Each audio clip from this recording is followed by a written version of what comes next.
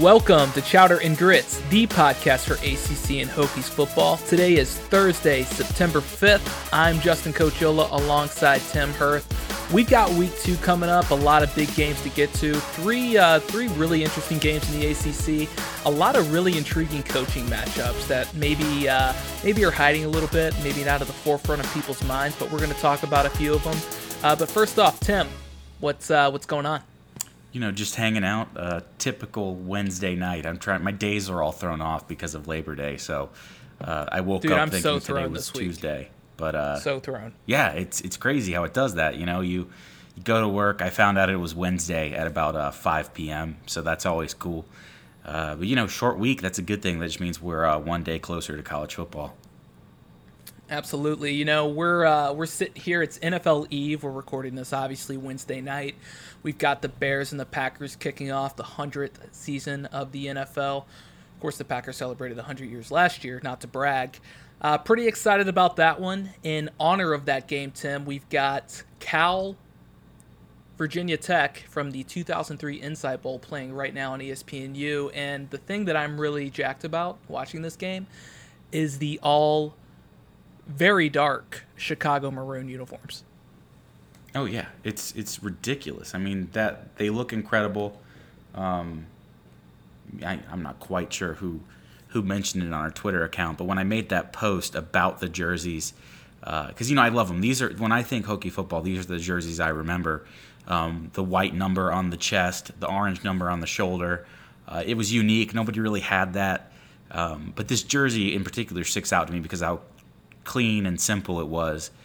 And I posted that to our Twitter account, and somebody mentioned, yeah, you know, he really hated it since they've switched to this more fuchsia-looking maroon, and especially seeing it in motion. I mean, he's absolutely right. The maroon we wear on our jerseys nowadays does not hold up when compared to the dark Chicago maroon of the 2003 era. No, it was almost like a shock to see them because we haven't seen them in so long. Right. But yeah, I saw it and instantly felt a little bit nostalgic there. So I'm looking forward to a trip to Blacksburg this weekend. I'm heading there for the home opener. So I haven't been to a home opener, Tim, since I graduated. Ooh.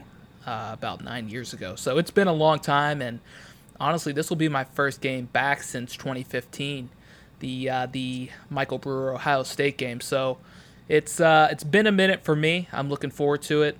Living away from Blacksburg, it makes it a little bit more difficult. Had a lot of life happenings in between, so it's gonna be a fun little weekend. I'm looking forward to it, and hopefully, Tim, it's gonna be a very successful weekend, and one in which that Virginia Tech can maybe get some revenge on Old Dominion. Sure. I mean, that's what we're all hoping for, right? It seems like Vegas is on our side there. I think ominously we're opening up as huge favorites again. 28.5 is I think the spread right now. Yeah, and that's what it was last year, yeah, I believe. It is. It's that's what I was alluding to there was the fact that the spread is the same. Again, we're highly favored. And it just isn't a spot where I see Virginia Tech tripping up. At least, you know, you certainly hope not with everything that happened last week. I think this game becomes even more important than it was, and it was already extremely important to go ahead and right the wrongs of last year. But you know, starting off on the wrong foot like we did, I think it's super important that the Hokies get off, you know, on the right foot and get the season back on track. Yeah, no doubt. Let's go ahead and jump into this one, and then we'll go around the ACC. But, you know, with Virginia Tech, Old Dominion, you know, just looking at where the two programs are at this year, like, I'll just go out on a limb. There is no way that history is going to repeat itself on Saturday. There is just, I do not see a feasible way that Virginia Tech could possibly lose this football game. No. And the same could really be seen, like, looking back on last year. Like, how in the world did Virginia Tech lose the game? Right. Well, they obviously had some disarray going on in the locker room, a lot of off-the-field distractions. They had Josh Jackson go down in the game. Not that he was playing particularly well during that game, and not something that the Hokies can use as an excuse. But, you know, Old Dominion is a team that went 4-8 last season. They lost to 2-11 Rice to end their year. And this is a team now that is replacing their quarterback in Blake LaRussa. who had 494 yards passing and 4 touchdowns last season. They lost 33 players from last year's team due to graduation or transfers or whatever. They have 28 freshmen, 14 junior college transfers, including their new quarterback, Stone Smart. And then they had 6 players transfer in. And of those 6, you've got Eric Kuma and Chris Cunningham, 2 former Hokies, obviously, wide receiver and tight end, respectively. They've been named captains for this week's game. And some people are calling it a troll job. I don't necessarily think that's the case. I probably would have done the same if I was Bobby Wilder. But, something that I'm more interested in is this is the first time that Brian Steinspring is returning to Blacksburg since he left the program in 2015. Right. He's the tight ends coach and the run game coordinator. And then a nice other little wrinkle, Galen Scott is the defensive backs coach. It doesn't who stop. Who was the co-defensive coordinator for Virginia Tech, who Fuente brought in with him from Memphis, who was fired after a, I guess extramarital affair became very public on Twitter. Fuente was kind of forced to fire him. So that was also one of the other, dimensions of last offseason that kind of took away from what was going on to the field. So, it's definitely interesting from that standpoint, but, just going through that, there's no way Old Dominion this year, nor really in any year, should they ever have the talent to match up with Virginia Tech. I just don't see it for them this year. I don't know what your initial thoughts are. It was inexcusable last year. I think this year it's even more inexcusable, one, because I don't think ODU is better this year, and 2, because I think it's like a lightning doesn't strike the same place twice kind of thing. We already got bitten by them once, and for all intents and purposes, there's no real way the Hokies can come out and lay another egg here.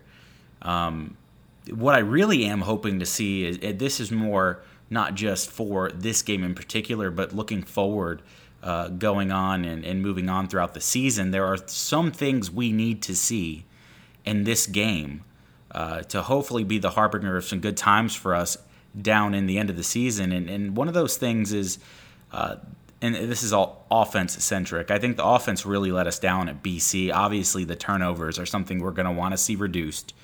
So I'm hoping for a game where we have, maybe 2 turnovers or less. I think that's going to be crucial, especially going up on a not-so-great defense in ODU. Shouldn't be turning the ball over there. That's 1. 2, and I think this is the most important thing in rewatching the BC game, it astonishes me how often our Hokies offense goes 3 and out. It is so demoralizing and so hard to win field position battles when your offense trots out, goes 3 plays, immediately punts the ball back. That's something we're going to have to rectify, and there is no reason why we should struggle to put together drives against ODU. I'm not saying that every drive needs to end in a touchdown, but we really have to limit the 3 and outs, and I think that's putting our defense in a hard spot too. If you go back and watch how many 3 and outs we actually had, the defense was on the field quite a bit. Now, this defense isn't one of the dominant defenses of 2006, 2005 the Hokies have had, but it's not a terrible defense either. And I think the offense need to start doing the defense a little bit of favor by giving them a longer rest when they come out of the game and giving them some field position to work with. So that's my main feel is, 1, I don't think there's a chance we're losing here. It would be completely inexcusable. And 2, I would like to see those 2 things improved upon and see those results this week, just so that I know this Hokies football team is going to have a pulse for the rest of the season. Yeah, and I didn't expect to be sitting here in week 2 asking the offense to take the pressure off the defense. Right. And that's kind of the situation we're in. And something I did, there's a new website out there called We Played, W-E Played, one word. And it's a site where you can go on and watch the game back very easily, and you can create your own clips and your own highlights. So I went on there. I was playing with it for Virginia Tech, and one of the things I really noticed from our offensive line, specifically the left side, is we really struggled to pick up any type of blitz. Sure did. Specifically, anything past the defensive line, so linebackers primarily. And Christian Darrisaw, the left tackle in last week's game, was left standing, not blocking a single person on multiple plays throughout the game. And those people got right through the line, hit Ryan Willis, either caused a fumble, got a sack, big play, whatever. That simply just can't happen. And, I don't know if it's a Ryan Willis issue as well for not identifying the blitz or picking it up or alerting the offensive line. It's probably a mix of things. It's probably not just on Darrisaw. But at the same time, this is an offensive line that was supposed to be one of our more stronger groups. Right. And, there's a lot of guys that can contribute. So I think that's something to watch is just, how crisp that unit looks. What are they doing in a pass protection? They have to run block better. And part of run blocking better is not necessarily part of run blocking better, but part of, improving the running game is Ryan Willis needs to get better at, zoned reads on the read option. Sure. Figuring out when to give the ball up, when to take it, when to run with it. That's something I really want to see improved in this game. And, I'm kind of under the assumption that I've seen a lot of people talking that, I really want to see Hendon Hooker and Quincy Patterson get snaps and they're going to get a lot of playing time. I really don't think that's going to be the case in this one. I think if Ryan Willis is playing well, he's going to stick it in there for, the majority of the game because this offense needs to find a rhythm.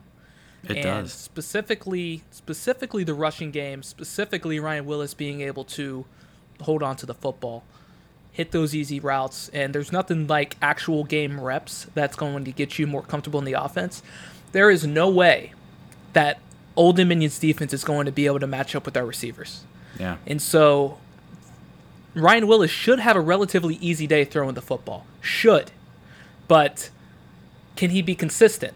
Can he hit open receivers? Can he make the correct reads? Is he going to look downfield? Is he going to pick up blitzes? That's something I'm really interested to see. If he does, for some reason, struggle, and by struggle I mean have more than one turnover, because I think more than one turnover in this game is unacceptable, then maybe we do see a little bit of Hooker and Patterson. And I'm not saying we won't see Hooker or Patterson take the field at the quarterback position. I think maybe we see them come in for a special package or something. I just don't think we're going to see them come in for a sustained drive or multiple reps in a row until Ryan Willis shows that he's got command of this offense. And part of that's on him. Part of that's finding an identity in the rushing game. Yeah. And if you read between the lines a little bit from Fuente's press conferences this week, it sounds like he's ready to kind of maybe give the ball to Keshawn King a little bit more, have him ready to step up. Jalen Holston is going to be out for an indefinite amount of time. Went down with a what appeared to be an ankle or a hamstring, had surgery on Monday. So he's out for the foreseeable future. So we've got Deshaun McLeese and you've got Keshawn King that are, the 1-2 options. And, besides them, who's going to step up? Terry Sweetley, maybe a little bit of Cole Beck action. There you go. Who knows? But somebody needs to the chosen one start getting the majority of the carries in this offense. So that's really what I'm looking most forward to see. Defensively, Tim, if Virginia Tech plays like they do, or like they did in the second half against Boston College, I'm not sure Old Dominion's going to score a point. Right. And what I think Old Dominion will try and do is run the ball down the defense's throat, because they've got a somewhat mobile quarterback in Stone Smart. He had 50 yards rushing in last week's game. He's considered kind of a dual threat. They've got a nice running back in Lala Davis, who had 66 yards rushing against Norfolk State. And this is also a team, Old Dominion that is, that had to have a touchdown-winning drive to come back against Norfolk State. So that's the kind of level we're talking about right now. These two teams do not match up athletically on the field. But as we've seen in the past, that doesn't always matter. So I'll be really interested to see how this defense holds up against the Old Dominion, what I assume to be a run-heavy offensive attack. I'm assuming they'll try to throw the ball as well, get Eric Kuma involved. But, that's kind of my early assessment. I don't know if I'm ever going to put money on the Hokies to cover 28.5 points, but I would really like to see them come out and put up 56 or more and have the defense hold Old Dominion to 10 points or less. And I think that's very doable if they can build off of last week, fix the corrections, get rid of the turnovers, get rid of the sloppiness, and play the kind of football that we're accustomed to seeing Virginia Tech play, specifically against an opponent like this. Yeah. It's not lining up like last year, as you mentioned. I don't see them taking the top off of our cover zero quite to the tune that they did last year. Talent-wise, very different team in ODU that we're dealing with this year. And like you said, I mean, you hit on the thing that I keep hitting on, and I know I'm being repetitive here, but I want this team to have an identity so bad. As Hokie fans and Hokie alums, and whatever the case be with you, whatever whatever background you come from, you grew up and you've grown accustomed to a team that had an identity, to their own disadvantage at times. That blue collar, hard-nosed defense, great running game. You knew what Tech was going to do for so long under Coach Beamer. And now you've got a situation under Justin Fuente where I still don't know what we do. And that's kind of unacceptable. We came in with the idea of, okay, he's going to come in, he's going to run a high-tempo spread system. He's the quarterback whisperer. And then this is all kind of tailed off, and now we don't have a great quarterback. There's certainly no tempo about our offense. There's no rhythm about our offense. There's no consistency with our offense. If we're going to find that identity, and every good team has to have an identity, and the best teams are the teams that have a consistent identity year after year after year, then we need to start now. And this is not a next season thing. This is a now thing. And if this is going to happen, ODU is where it's going to start.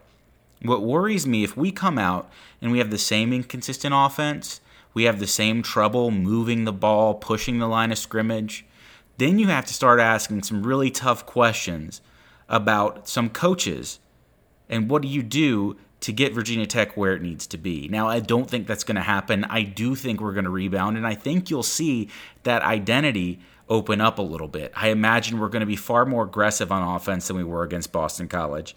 I expect to see some big plays.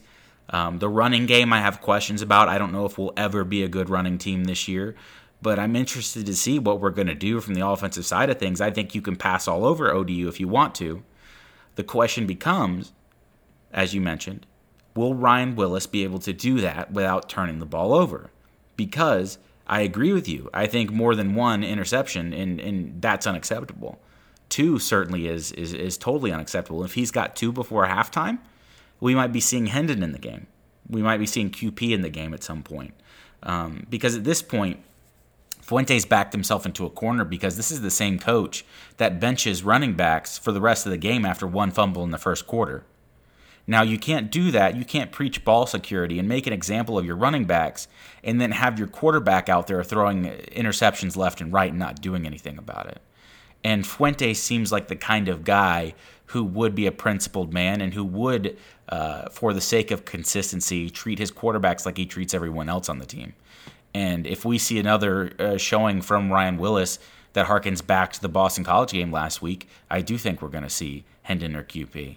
So my eyes, all eyes for me, are going to be on that offense. And I think this matchup, while not extremely intriguing on paper, from a lopsidedness standpoint, I think this game will tell you so much about the 2019 Virginia Tech football team for the rest of the season that it is going to be absolutely prime viewing for all Hokie fans. And for that reason, I am so excited for it to start.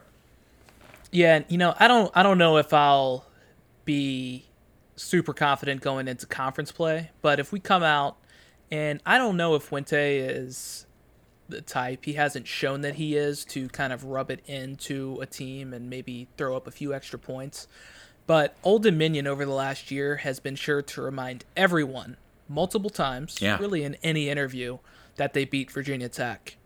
So I think that probably wears on you a little bit as the coach that lost, and as a coach that had no business losing that game. The other thing that I think is maybe an indictment on Fuente a little bit is he's a quarterback guy, right? Right. He played quarterback in college. Like, he has kind of made his name to an extent on developing quarterbacks. Sure. You go back to his time with Paxton Lynch at Memphis and Andy Dalton at TCU. It's like, okay, those are, Paxton Lynch from a college perspective, not so much NFL, but Andy Dalton has carved out, a nice career in the NFL, had a good college career. He's had guys come in like Gerard Evans, who's played well. Josh Jackson as a freshman played really well. And, now Ryan Willis, it's his time to go. He's had a year in this offense. He's had, a full offseason. We got to see something. Yeah. He looked like really bad Ryan Willis from last year. Not like much improved in any facet of the game. He looked like he regressed. So he looked like a Jayhawk.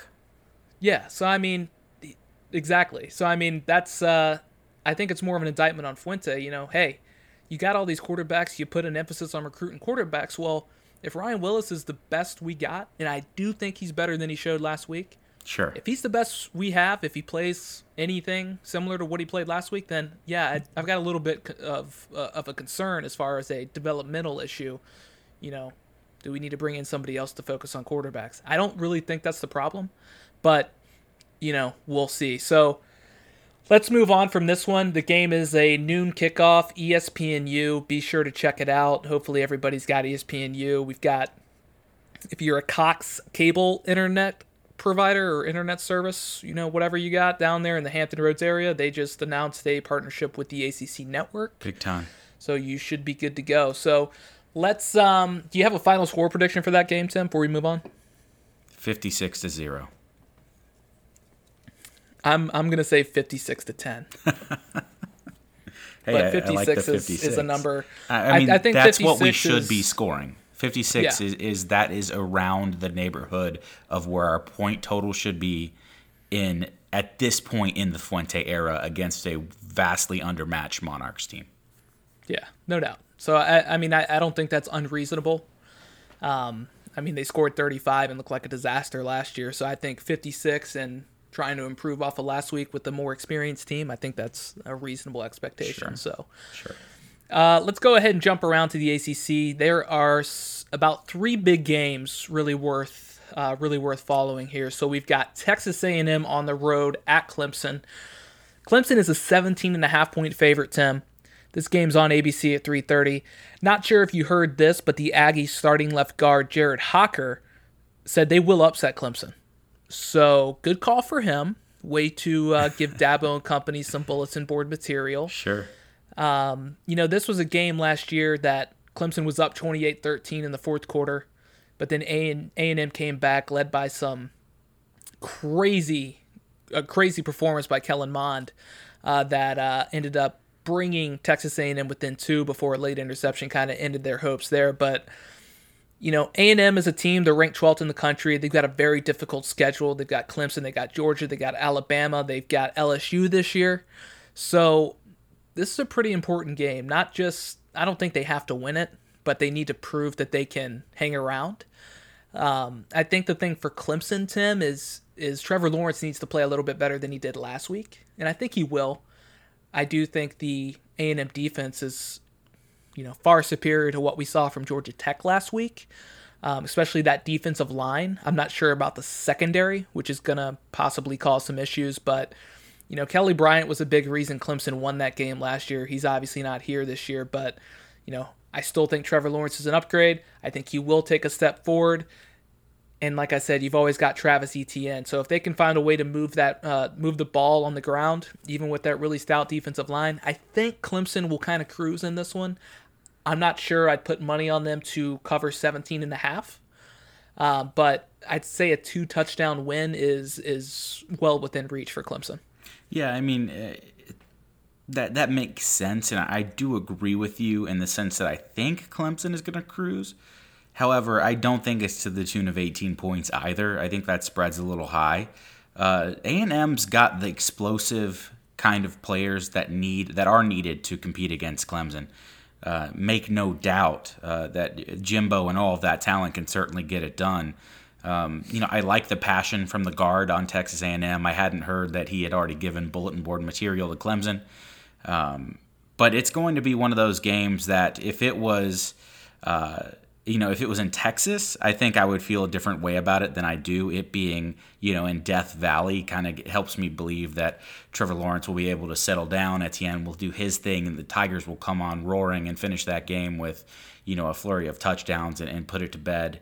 But I'm thinking, a touchdown to a 2-touchdown win is probably on the table. and the most likely outcome.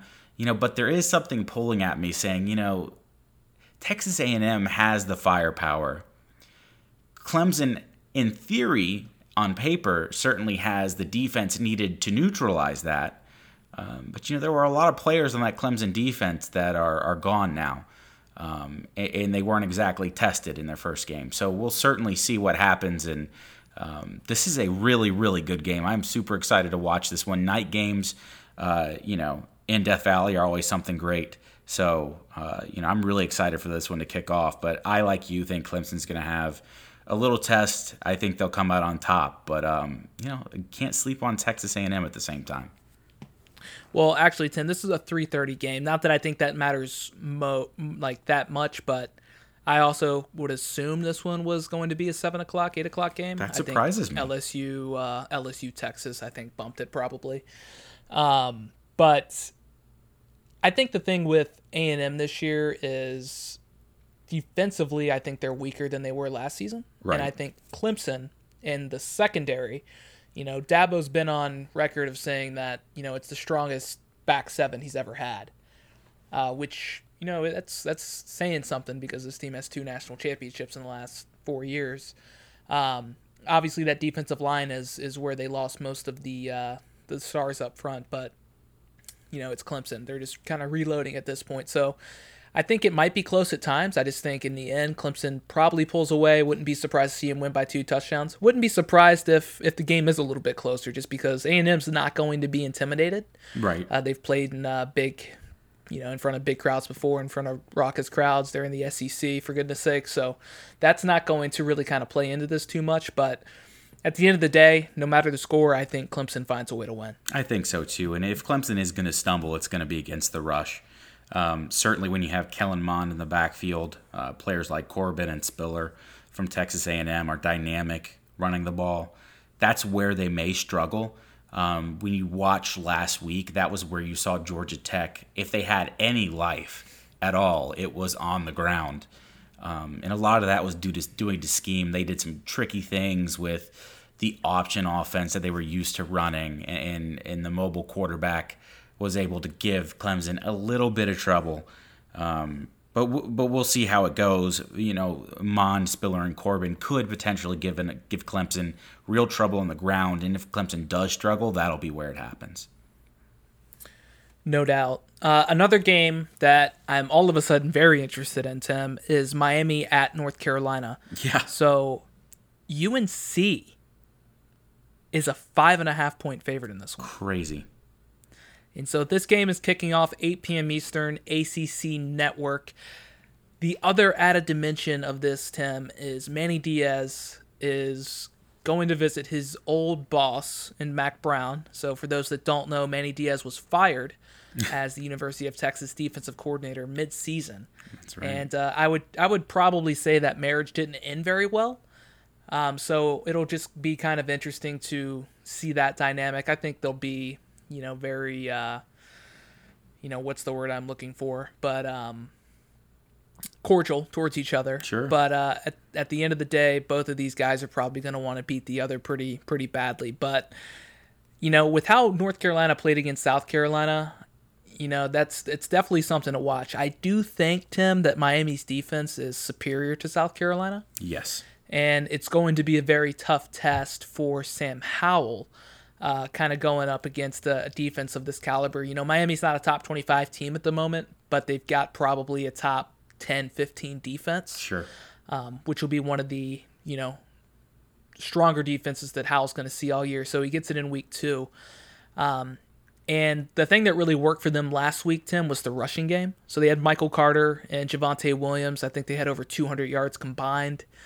And that Miami defensive line, it's going to be a little bit more difficult to rush against, which means the passing game may not be as wide open for Howell. And then you got Jaron Williams. So what's he going to look like? How's that offensive line going to hold up? It's not the strongest defense for North Carolina, but I wouldn't be surprised to see Mack Brown pull a few tricks out of his head that Miami isn't necessarily expecting. So I don't know how you stand on this one. I mean, I'm going to say Miami wins the game. I'm not confident enough right now in North Carolina, even coming off of that South Carolina win. And I do expect this game to probably be sold out. I think there's a lot of hype around the program right now, and especially after coming off of last week. I think it might be a little bit loud in there. Definitely going to be louder than if the game was played at Miami. So I'm actually looking forward to seeing what that crowd looks like. But at the end of the day, I think Miami has way too much talent, a lot more talent than North Carolina. But seeing the head coaches and the Jarren Williams, Sam Howell matchup for the first time that we'll probably see at least 3 times over the course of their careers is it should make it for a good one. Yeah, I totally agree.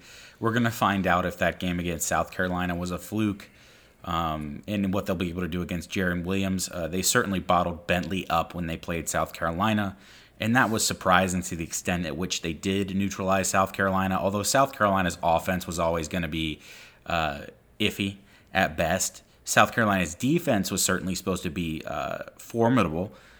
Miami's going to be a little better, but it does surprise me to see how effective UNC was moving the ball on the ground.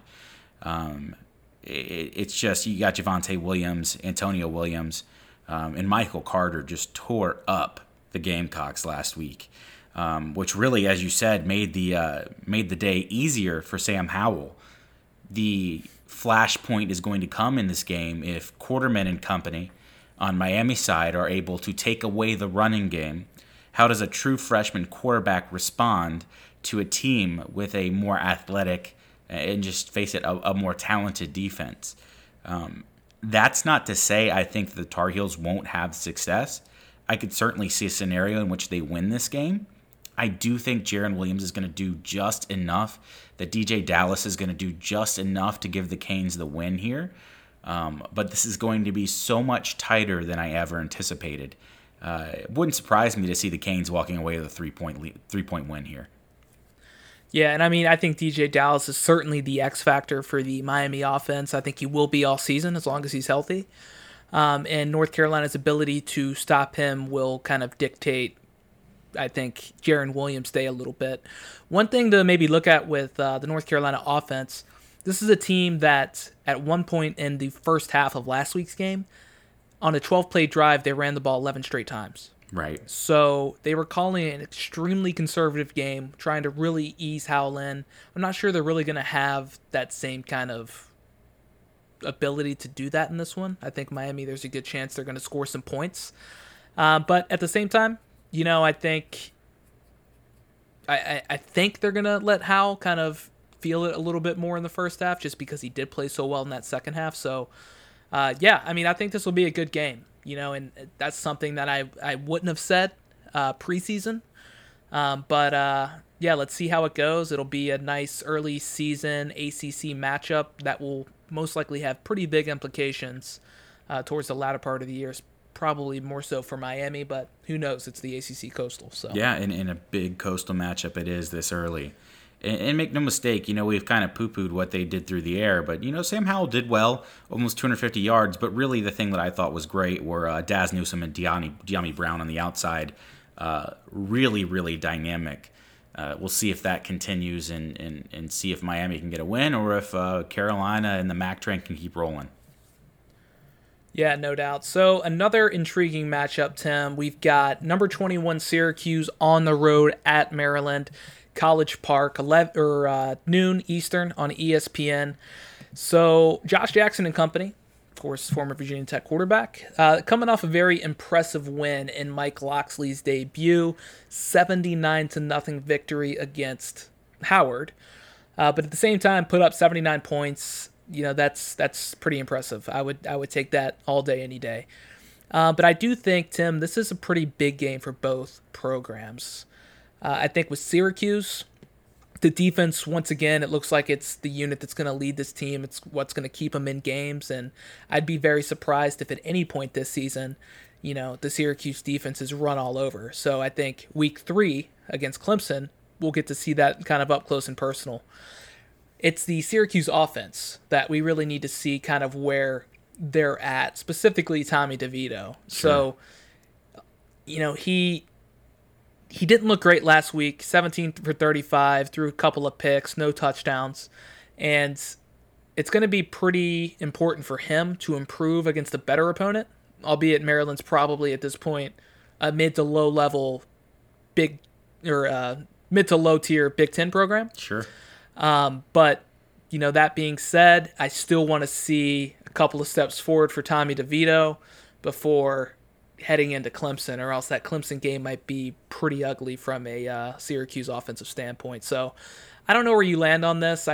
One thing that stood out to me is, one, every time I see Maryland, I always think they're in the ACC because they should be.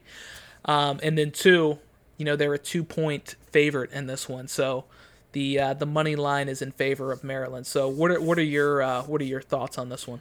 I'm kind of right in line with that. What we saw from DeVito last week was discouraging. One, because in the Dino Babers offense, the quarterback, it's a quarterback-friendly system, to say the least. And if you've got a guy going out there throwing a paltry 50% completion percentage with 2 interceptions against a school like Liberty, that gives you a lot to worry about. Now, I get it. It's his first game of the season. That's always tough to judge a team on, how they looked in one game. But that's tough, especially when you're talking about the passing game and you're talking about the Syracuse Orange. That is kind of their wheelhouse. Now, I will say, Mo Neal looked great. Abdul Adams looked great. They ran really well against Liberty, and I expect them to continue to run really well against Maryland.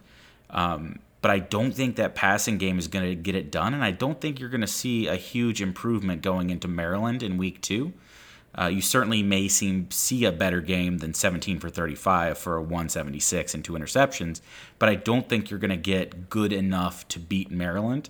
I do think the Terps win a really tight game here, but I will say, that defensive line wreaked havoc against Liberty just like we thought they would, and I expect them to give Josh Jackson a heck of a time in the pocket. If Syracuse does come out on top, it's going to be because what that defense does. I don't expect a whole lot of improvement week over week on the offense here. Yeah, it's a big test for Josh Jackson, who I would say definitely has the edge if we're, judging the quarterback matchups. And, he's a guy who had a lot of success at Virginia Tech. He did have some up and down moments, but, at the same time, I'm inclined to probably lead towards the Terrapins. We still don't really know what they look like, right? Right. Because they played Howard. So there's only so much you can look into it. Okay, they put up 79 points. That's a big number. But it's a new coach, a new system. You got a brand new quarterback, a guy who's shown that he can win games. Until I see Tommy DeVito play a little better, I do love that Syracuse defense, which pains me to go against them here, but I am a little bit worried after that week 1 performance with DeVito against Liberty. And I want to be clear here. I'm not overreacting. It's not an indictment on DeVito. I just need to see him improve before I pick him in a game like this, especially with Clemson coming up next week. So yeah, that's kind of where we're at there. Absolutely agree. Let's move on, Tim. So that pretty much does it for the higher profile games in the ACC this week. So let's run through some of the lower key matchups. So starting with William and Mary at Virginia. And, if you're just looking at it on paper, oh, that's not really interesting. I'll tell you why it's interesting, Tim. It's interesting because of Mike London.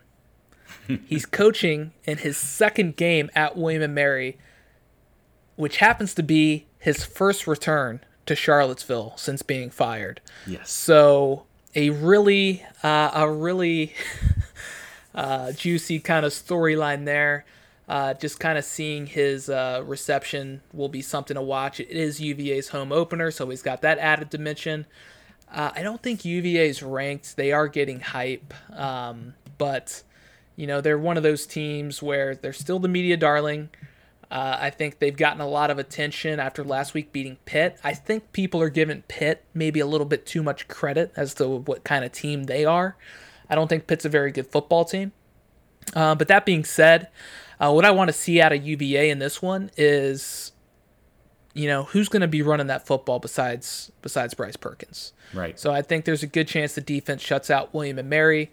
I think there's a good chance Bryce Perkins doesn't play the second half because I don't think this game will be in doubt. What I do want to see is somebody step up in that rushing attack for UVA. And if they can't do it in this one, then I'd have concerns going forward about, what they're going to be able to do outside of Perkins. Just because, again, I've said this multiple times, it can happen, but you don't want your quarterback taking a Tim Tebow-like, hit volume over the course of a season, because not everybody is built and or, born like Tim Tebow. So something to watch there. I don't think UVA struggles at all in this one, but let's see what they can do offensively outside of Perkins. Yeah, and I'm totally with you. That's exactly what I'm looking for. Wayne Toilapapa didn't look totally great against Pittsburgh. He seems to be the guy who's going to be the bell cow, at least earlier in the season.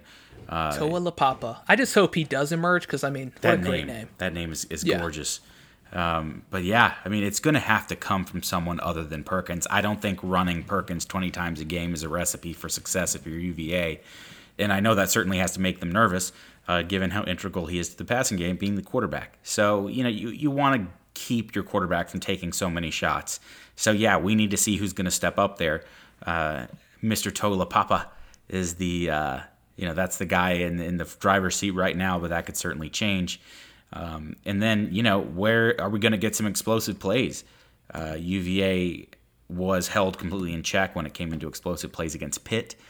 We kind of identified that as an area of weakness for them moving forward at the beginning of the season, and it needs to show against a team like William and Mary in order to give me a little bit of hope as far as their title and divisional aspirations go.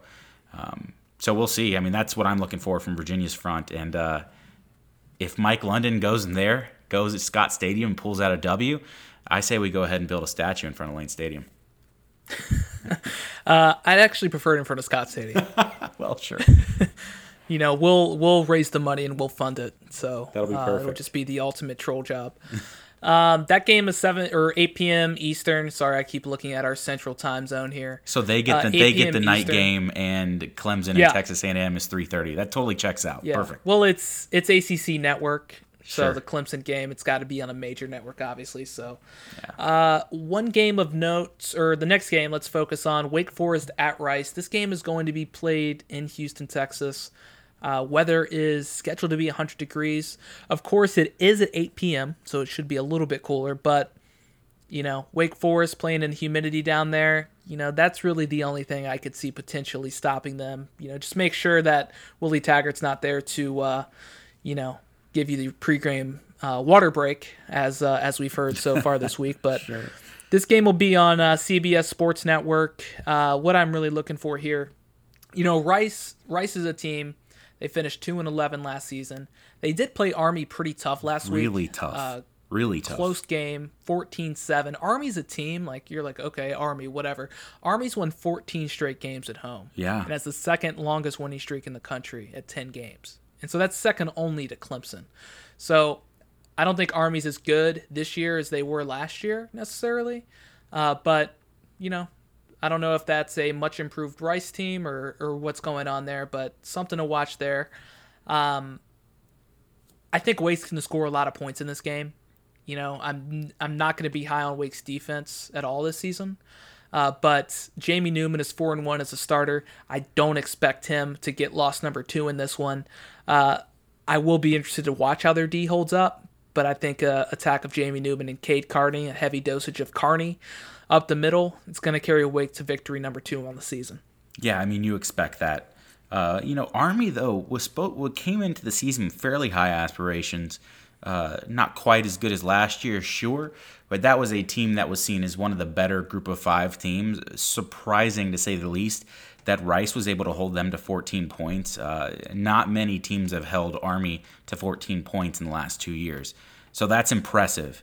Rice's defense shouldn't have too much trouble with Wake Forest in stopping the running game. I think given what they did against Army, it's fairly safe to assume they'll be able to focus on the running game and limit Cade Carney to a certain extent.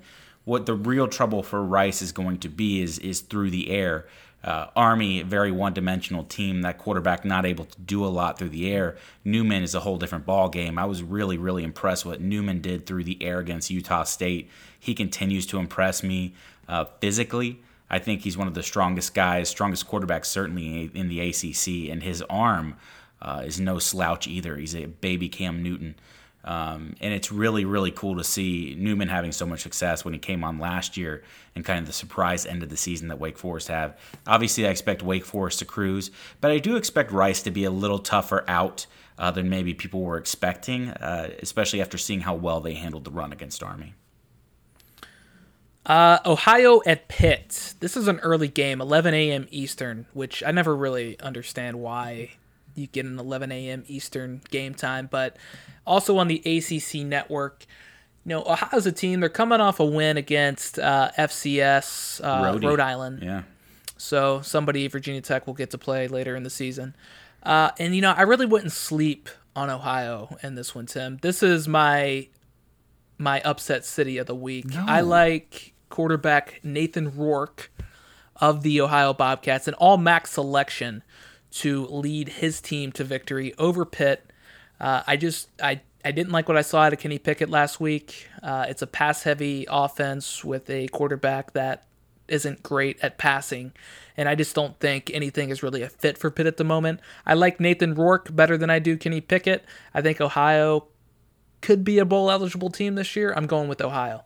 Yeah, I mean, you kind of stole my thunder there. I have in my notes the Fighting Frank Solich's Get It Done.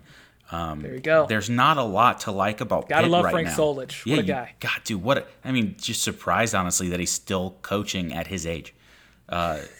Props to him. If I have all of my faculties at his age, I will consider it a win. So Absolutely. Big props to him for doing what he's done. Most everyone on this podcast probably will remember him from his Nebraska years. But yes, he's still at Ohio coaching his tail off.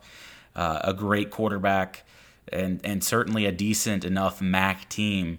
Pitt, there's nothing to love. This is more about Pitt for me than it is for having faith in Ohio. There's not a lot to love with Pitt. There's not a lot there. There's nobody you can point to on that offense where like, yeah, I like this guy to carry the load here. No, I don't see it for Pitt. I don't see it. Until we see that person emerge, I'm just going to have a hard time going with them in many games. I need to see improvement from Pickett. If I don't see improvement from Pickett, I'm going to have a hard time having faith in anything Pitt does. Because honestly, what I saw from Pickett against UVA was completely discouraging. And all of those strides they talked about him making in the offseason and in spring, I could not see it. Much like last year, when people held Pickett out as this guy that had potential, I just couldn't see it. Still can't see it. Not to say it's not there, but it certainly hasn't presented itself. So, if you're Pitt, you hope that you get a sign of a pulse out of Kenny Pickett in this game. I don't see it happening. I think Pitt continues to struggle with the position that matters most, and that's quarterback, except this year they don't have two elite running backs to pin their hopes to. I expect Ohio State to take it in a close one. Ohio, you mean? Yeah, Ohio. Sorry. The Bobcats, the green team, not the what do they call that red? Is it Scarlet? There you go. Scarlet, yeah. Western Carolina at NC State. This game is on the ACC network with an X. I don't know what that means exactly. 12:30 p.m. Eastern. This isn't going to be much of a game, Tim. No. Should be a good half of play for Matt McKay, I would think. And see what some of the other quarterbacks can do, get them some game experience. One thing unfortunate for NC State, they are now without junior wide receiver C.J. Riley, who went down with the torn ACL last week. So got hurt on a special teams play. So that's a big blow to them. Sounds like freshman Devin Carter is expected to fill the void there. So that'll be a good game for him to kind of get his feet wet in the offense a little bit. Western Carolina team coming off a 22-point loss against Mercer. So, I don't know if there's even a line for this game. I haven't seen one, but if there is, I'd probably feel pretty good about putting my money on NC State. Yeah, and big loss in C.J. Riley. That was a guy that State was going to depend on to take the top off of defenses. A guy that stands 6'4", runs a legit 4.3 laser timed 40. So you're talking about an elite athlete that is going to be hard to replicate in that wide receiver room. So get well soon, CJ. I believe this is his second or third ACL tear, so you hate to see it for him. But agreed, NC State should have no problem here. You're hoping that Matt McKay only has to play one half, and given the the lack of depth on NC State O-line. You kind of just, the Wolfpack hopes are that they can go out there, run out, get a big lead, and rest everyone, and hopefully get some guys healed up for West Virginia next week. South Florida on the road at Bobby Dodd visiting Georgia Tech. South Florida is a team, Tim. They are actually the underdog in this game, a 5-point underdog, coming off a 49-0 loss against Wisconsin. So they only had 157 yards on offense. It was their 7th straight loss dating back to last season. They struggled to stop the run. That's what Georgia Tech does best. I expect this to be a somewhat competitive game, but I actually like Georgia Tech to come away with this one. I think they go ahead and get Jeff Collins win number 1 down there in Atlanta. Yeah, I think so too. Something's wrong with Charlie Strong in his stint at Southern Florida. Something's just not clicking there on all cylinders. What a fall for him, huh? Yeah, I was just thinking that at the time Texas made that hire, I thought it was a fantastic hire. I still think extremely highly of the character of the man who is Charlie Strong. I just don't understand what's failing him in regards to his football teams. High hopes. If you're USF, you're making that hire, and it's absolutely a knockout Grand Slam hire. You're getting a guy with Florida recruiting connections who's coached at big Power 5 football programs. And then what you end up with is a guy that can't seem to get consistent quarterback play, and whose teams just don't seem to fight like you would expect them to. It's strange. It is extremely strange. I don't know what's befallen Charlie Strong at USF, but you really hate it for a guy.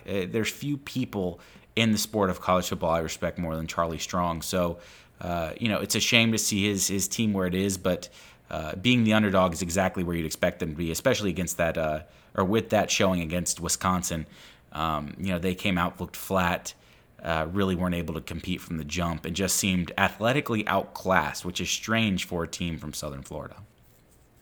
Yeah, so that game will be 2 p.m. Eastern, ACC Network. And just one more thing on Charlie Strong. I mean, maybe he's just meant to be a defensive coordinator. That's fine. True. Because he was a great defensive coordinator. But as a head coach, it just hasn't worked out for him. Let's move on. We got Richmond at Boston College. Again, this is on that ACC Network X. I don't know if that X stands for regional broadcast. I'll have to figure that out. But 3:30 Eastern. Don't expect this one to be much of a game, Tim. I like Boston College to pick up where they left off. Anthony Brown should have a big day. A.J. Dillon, I think, will really kind of get going in this game. But for the most part, this is kind of one of those games where you expect to be well in hand at halftime. Let's see what some of the reserve players can do. I don't know if you think otherwise, but with how Boston College looked last week, which was pretty impressive in my opinion, I don't expect them to look bad at all against the old Spiders of Richmond. No, Boston College cruises here. Liked what I saw from them last week, even though it stung to watch that game a little bit. But yeah, I expect them to cruise here against the Spiders. That's not a real shocker. Expect Dillon to get going, and the Eagles should have no issues with this one. UL Monroe at FSU. FSU a 21-point favorite, 5 p.m. Eastern on the ACC Network. Oh, FSU.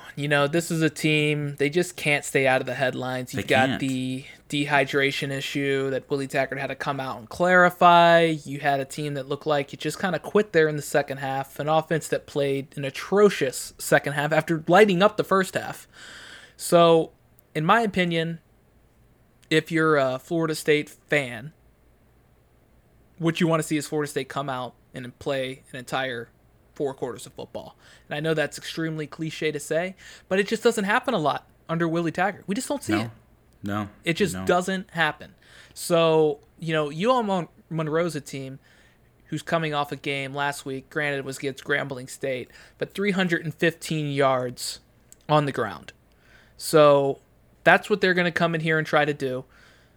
Florida State was a team that struggled last week against Boise State against the run.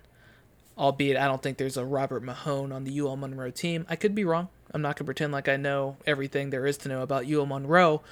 But I think there's too many playmakers for the Seminoles to come up short in this game. At the same time, I'm in this uneasy mode once again with Florida State, where I just feel like they could literally lose to anybody, but at the same time they could probably beat anybody. Yeah. So it's like, how do you make sense of that? I think this is Willie Taggart's last year. I feel like at the end of the season we're going to look back and they're going to have 7 wins and be like, wow, they left so many wins on the table. They're going to be in a lot of games. I don't expect them to lose this game, but also I expect something to happen that we're going to have to talk about because they just can't seem to stay out of their own way. Yeah. Yeah, this is going to be a mentality check for the Seminoles. That was a brutal way to lose against Boise State. Seemingly had the game in hand. They were flying on offense, and then a gut punch in the form of a loss to the Broncos there, and essentially what actually was a home game in that case. We'll see how they bounce back. I mean, this is a team that they should have no problems with. Certainly talent-wise, they outmatch the Warhawks substantially. Even though, the Warhawks look great rushing against Grambling State. That was Grambling State. We'll see what happens. Mentality's always been the issue with Taggart and the Seminoles. The team quit on him so many times last year. And certainly with the team that quit, you expected the mentality to be the focus going into the offseason, getting that culture right, as we hear so many times. And again, I don't want to castigate what Boston College did too much. But that Florida State team crumbled yet again. So it will be important for them to come out, go into cruise control, never look back. But you're right. Something is going to happen in this game that puts them in the spotlight for all the wrong reasons, negative attention. And that's just the Willie Taggart era. That's just how these Seminoles roll. North Carolina A&T at Duke. Don't really have a whole lot to say about this one. 6 p.m. again, ACC Network X. I'm assuming that X is regional. I think Duke gets on the board here, first win of the season. I think they showed some fight against Alabama. I'd like to see Quentin Harris play a better game, especially through the air. I want to see what kind of passing ability he has against an inferior opponent. I think they'll be able to run the ball pretty well. I'm not really concerned about that. I think the rushing attack is the strong suit of this offense, but I'd really like to see Quentin Harris come in and be really efficient through the air for Duke in this one to just give them a little bit of momentum going forward. And if he can come in and play halfway well, Tim, I think Duke is a team that could get 6 or 7 wins this year. Yeah, I mean, I think so too. I really think they could. There was a lot to like against Alabama. But don't sleep on NCA&T. Like, this is a football program that has really turned it around. They used to be a complete doormat, and now they're actually doing really, really well on the FCS level. So 10-2 last year, first place in the MEAC. Sam Washington has them doing really well. Again, they have success in the NFL. Tariq Cohen is an Aggie, or was an Aggie in that regard. I don't expect them to win, but this isn't a pushover FCS team. This is an A&T team, in this case, that beat a haphazard ECU team last year. But it's been done, so Duke will just need to make sure they don't go into this one sleepwalking. I think they'll be fine.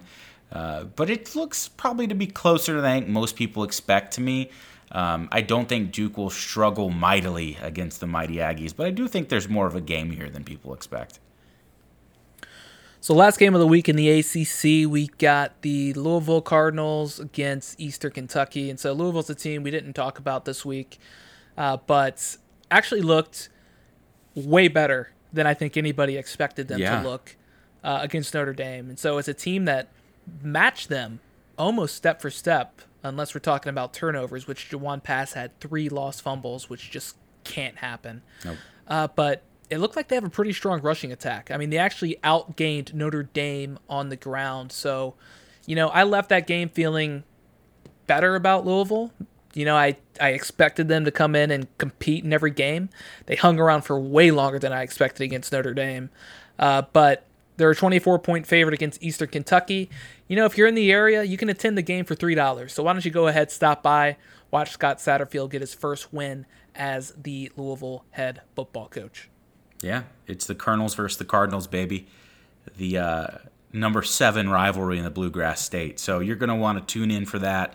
The issue with Louisville and what we're going to want to see there is Juwan Pass can't pass. And hopefully he's able to remedy that No, because that is... It's too easy. It was just like a apple falling off a tree. You just had to grab it. I had to grab it. I've been saving that one up, obviously. You're going to hear that multiple times this year. But it's a real problem. Juwan Pass has shown great promise as a runner, the opposite of that as a quarterback. So if you were watching against Notre Dame, you saw him go 12 for 27 for 134 through the air. This was a guy that had 67 yards on the ground and 2 touchdown rushes, which were very nicely schemed by Scott Satterfield. But you're going to need to see something from Juwan in the passing game against lesser opponents. Notre Dame, a very stout pass defense. The Colonels of Eastern Kentucky, not going to be very stout. So hopefully we see some improvement there. Interesting to see what Louisville does on offense. I thought they schemed really well, got Javian Hawkins the ball in a way that really allowed him to make the most out of his quickness. And I expect, honestly, to see the same thing. I think Hawkins will get around 20 touches again. But Satterfield building something really special there in Louisville. It's not going to show this year too much.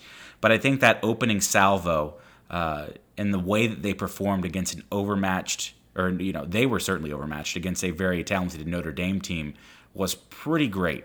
And I expect good things from them in the not too distant future. And this should be a good stepping stone for them, a game to go ahead and get Scott Satterfield his first win and get the season moving in a positive direction. No doubt. So that is all for the ACC this week. So I think it will be a pretty fun week 2 in the ACC. Week 2 is always one of those weeks where it can really either be a dud across college football or be, somewhat intriguing. And I think even in the ACC and outside the ACC, there are some intriguing matchups. A couple of games outside, Tim, that I'm looking forward to. Keep your eye on Cincinnati. They're traveling to Columbus. They're taking on Ohio State. The line is 16 points for Ohio State.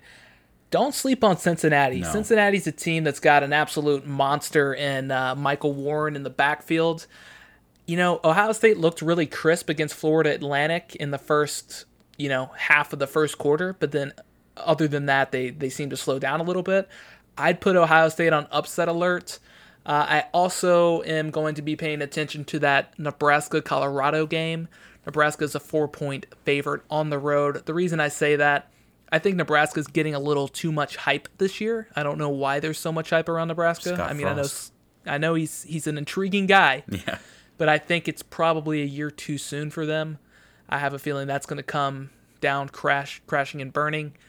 And then, of course, the premier matchup of the week, LSU at Texas.